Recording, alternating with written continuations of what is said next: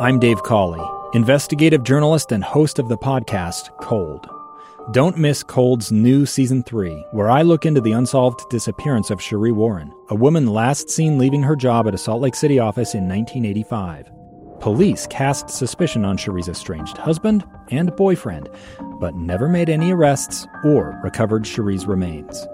Find Cold Season 3, The Search for Sheree, anywhere you get your podcasts. Inside Sources with Boyd Matheson. Welcome back to Inside Sources here on KSL News Radio. I am Boyd Matheson. It's great to be with you today. And if you missed earlier in the program, we've been discussing the opening of the Washington, D.C. Temple. We were hoping to have Elder Garrett W. Gong of the Quorum of the 12 Apostles from the Church of Jesus Christ of Latter-day Saints. He's actually going to join us tomorrow in the program, and so we look forward to hearing from him. He has a unique background and perspective and a lot of work in the diplomatic corps and understanding a lot of those very interesting leaders from around the world that will be walking through the temple there in Washington, D.C. So make sure you stay with us tomorrow with Elder Garrett W. Gong, again, of the Quorum of the 12 Apostles of the Church of Jesus Christ of Latter-day Saints. And we'll continue all that coverage. And again, programming reminder, we'll actually be broadcasting live from our nation's capital, Washington, D.C., Inside Sources, Monday to Thursday next week.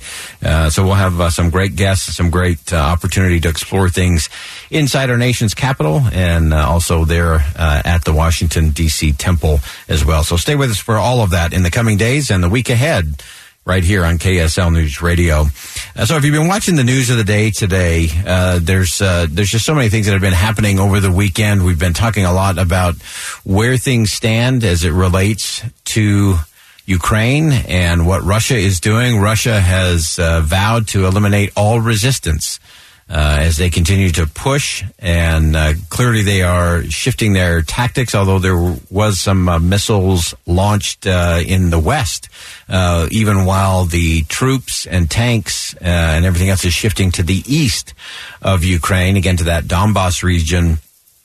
We know that things are very dire in Mariupol, that city, while still standing, is really on the verge, and of course President Biden has pledged additional support to Ukraine in some very specific ways. This was a list of everything from helicopters to Stinger missiles to other kinds of equipment that have been very specific for Ukraine. And it actually prompted a response coming out of the Kremlin, a formal letter, to the United States, warning the United States about their support and providing this kind of military equipment to Ukraine. Russia saw that as a threat and as a great concern. And so that changes the dynamics again. A lot of times in these kinds of wars, it is, if the status quo remains, then things just kind of hold. But every new dynamic that gets added adds a layer of complexity to decisions that have to be made, to responses that need to be initiated. And of course, the wild card in it all is, what does Vladimir Putin do in response to these kinds of things? We played earlier in the program some of President Zelensky's conversation with Jake Tapper from CNN over the weekend, where they talked specifically about President Biden coming to Ukraine and how important that was. Obviously, Boris Johnson, Prime Minister of Great Britain, was there about a week ago, and was a little bit of an in-your-face kind of a visit from Boris Johnson. Was not hiding and sneaking around. He was walking the streets in a very public, very open way, almost taunting Vladimir Putin, saying we're confident that the city of Kyiv is secure and strong, and that you're not a threat.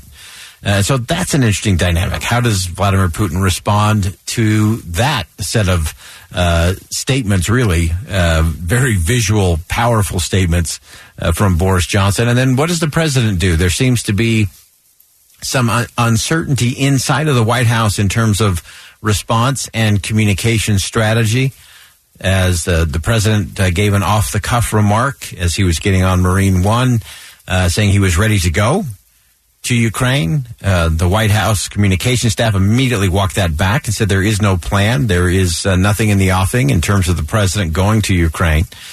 And so there's a lot of things that are going back and forth in terms of what is the message, what is the strategy, and what comes next. I firmly believe that the next 7 to 10 days are going to be very telling in terms of the war in Ukraine, how well Ukraine is able to stand what many are expecting to be a blistering set of attacks, especially in that eastern region. That really is the space that Vladimir Putin wants to gain control of, that Donbass region. And I think it's also important to note, one of the things that President Zelensky was very adamant about over the weekend was that he was not going to yield that territory to Russia as part of a peace agreement. He was very strong on that and said, no, we're not going to play that game. And then he asked this really telling question.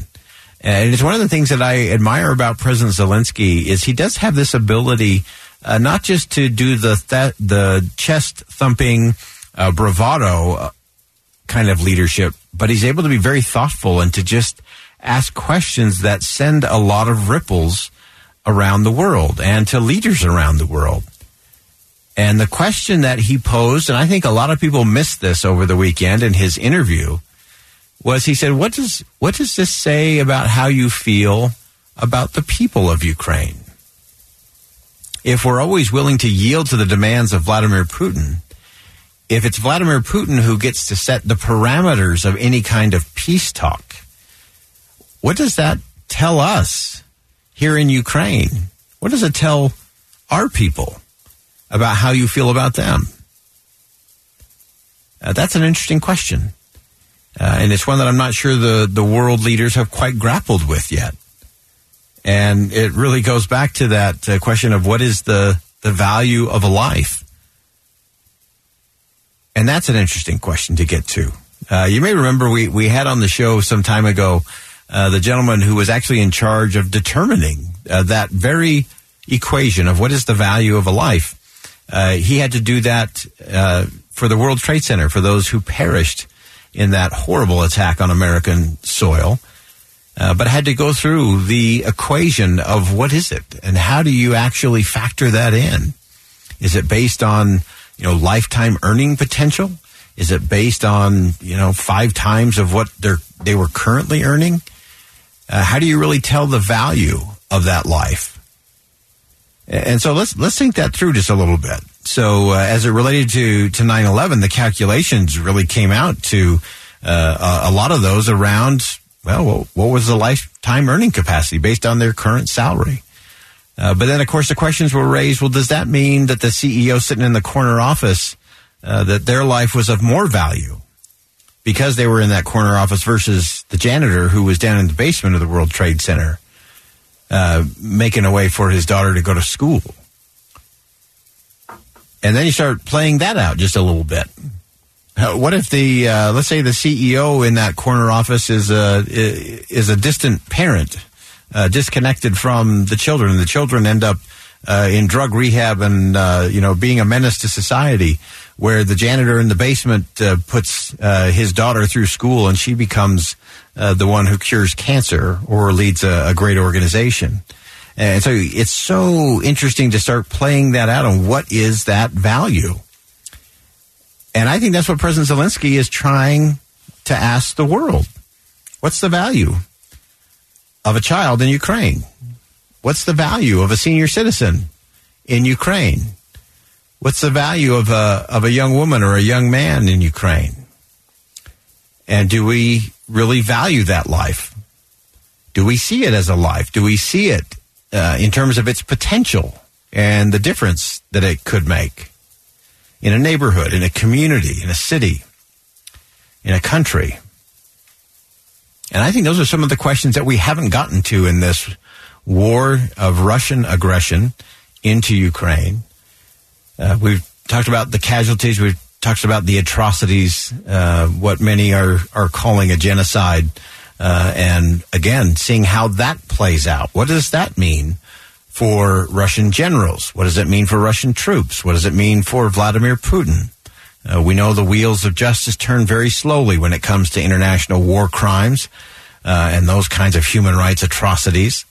And so will those wheels turn? Or will that just be lost in history? And I think that's the ultimate test. And I love the fact that in his closing remarks over the weekend, President Zelensky was asked about his place in history. And he said, I'm not a hero. I'm just someone who's passionately trying to defend my country and to do what's right for the lives of those in my country. And I think that is why Boris Johnson got it right when he said that the people of Ukraine have the courage of a lion. And President Zelensky has given that courage a roar and a voice on the international stage. I'm Boyd Matheson. Thanks for joining us here on Inside Sources on KSL News Radio. We'll be back tomorrow. Much more coming. Stay with us. And as you go out into the world today, make sure you see something that inspires, say something that uplifts, and do something today that'll make a difference.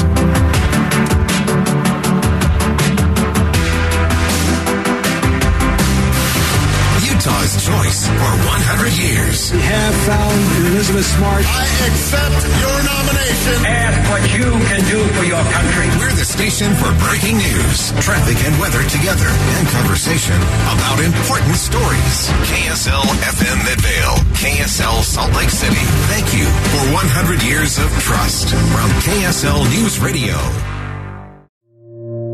Two friends taking pictures of the rising full moon on a summer night.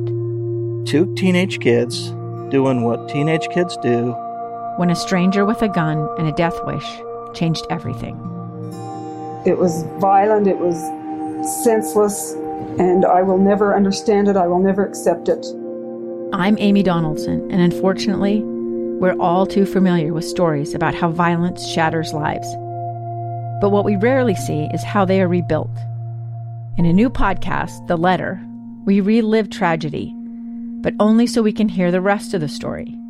The struggle to reclaim lives, the realities of grief, and the possibilities of forgiveness. I believe in miracles.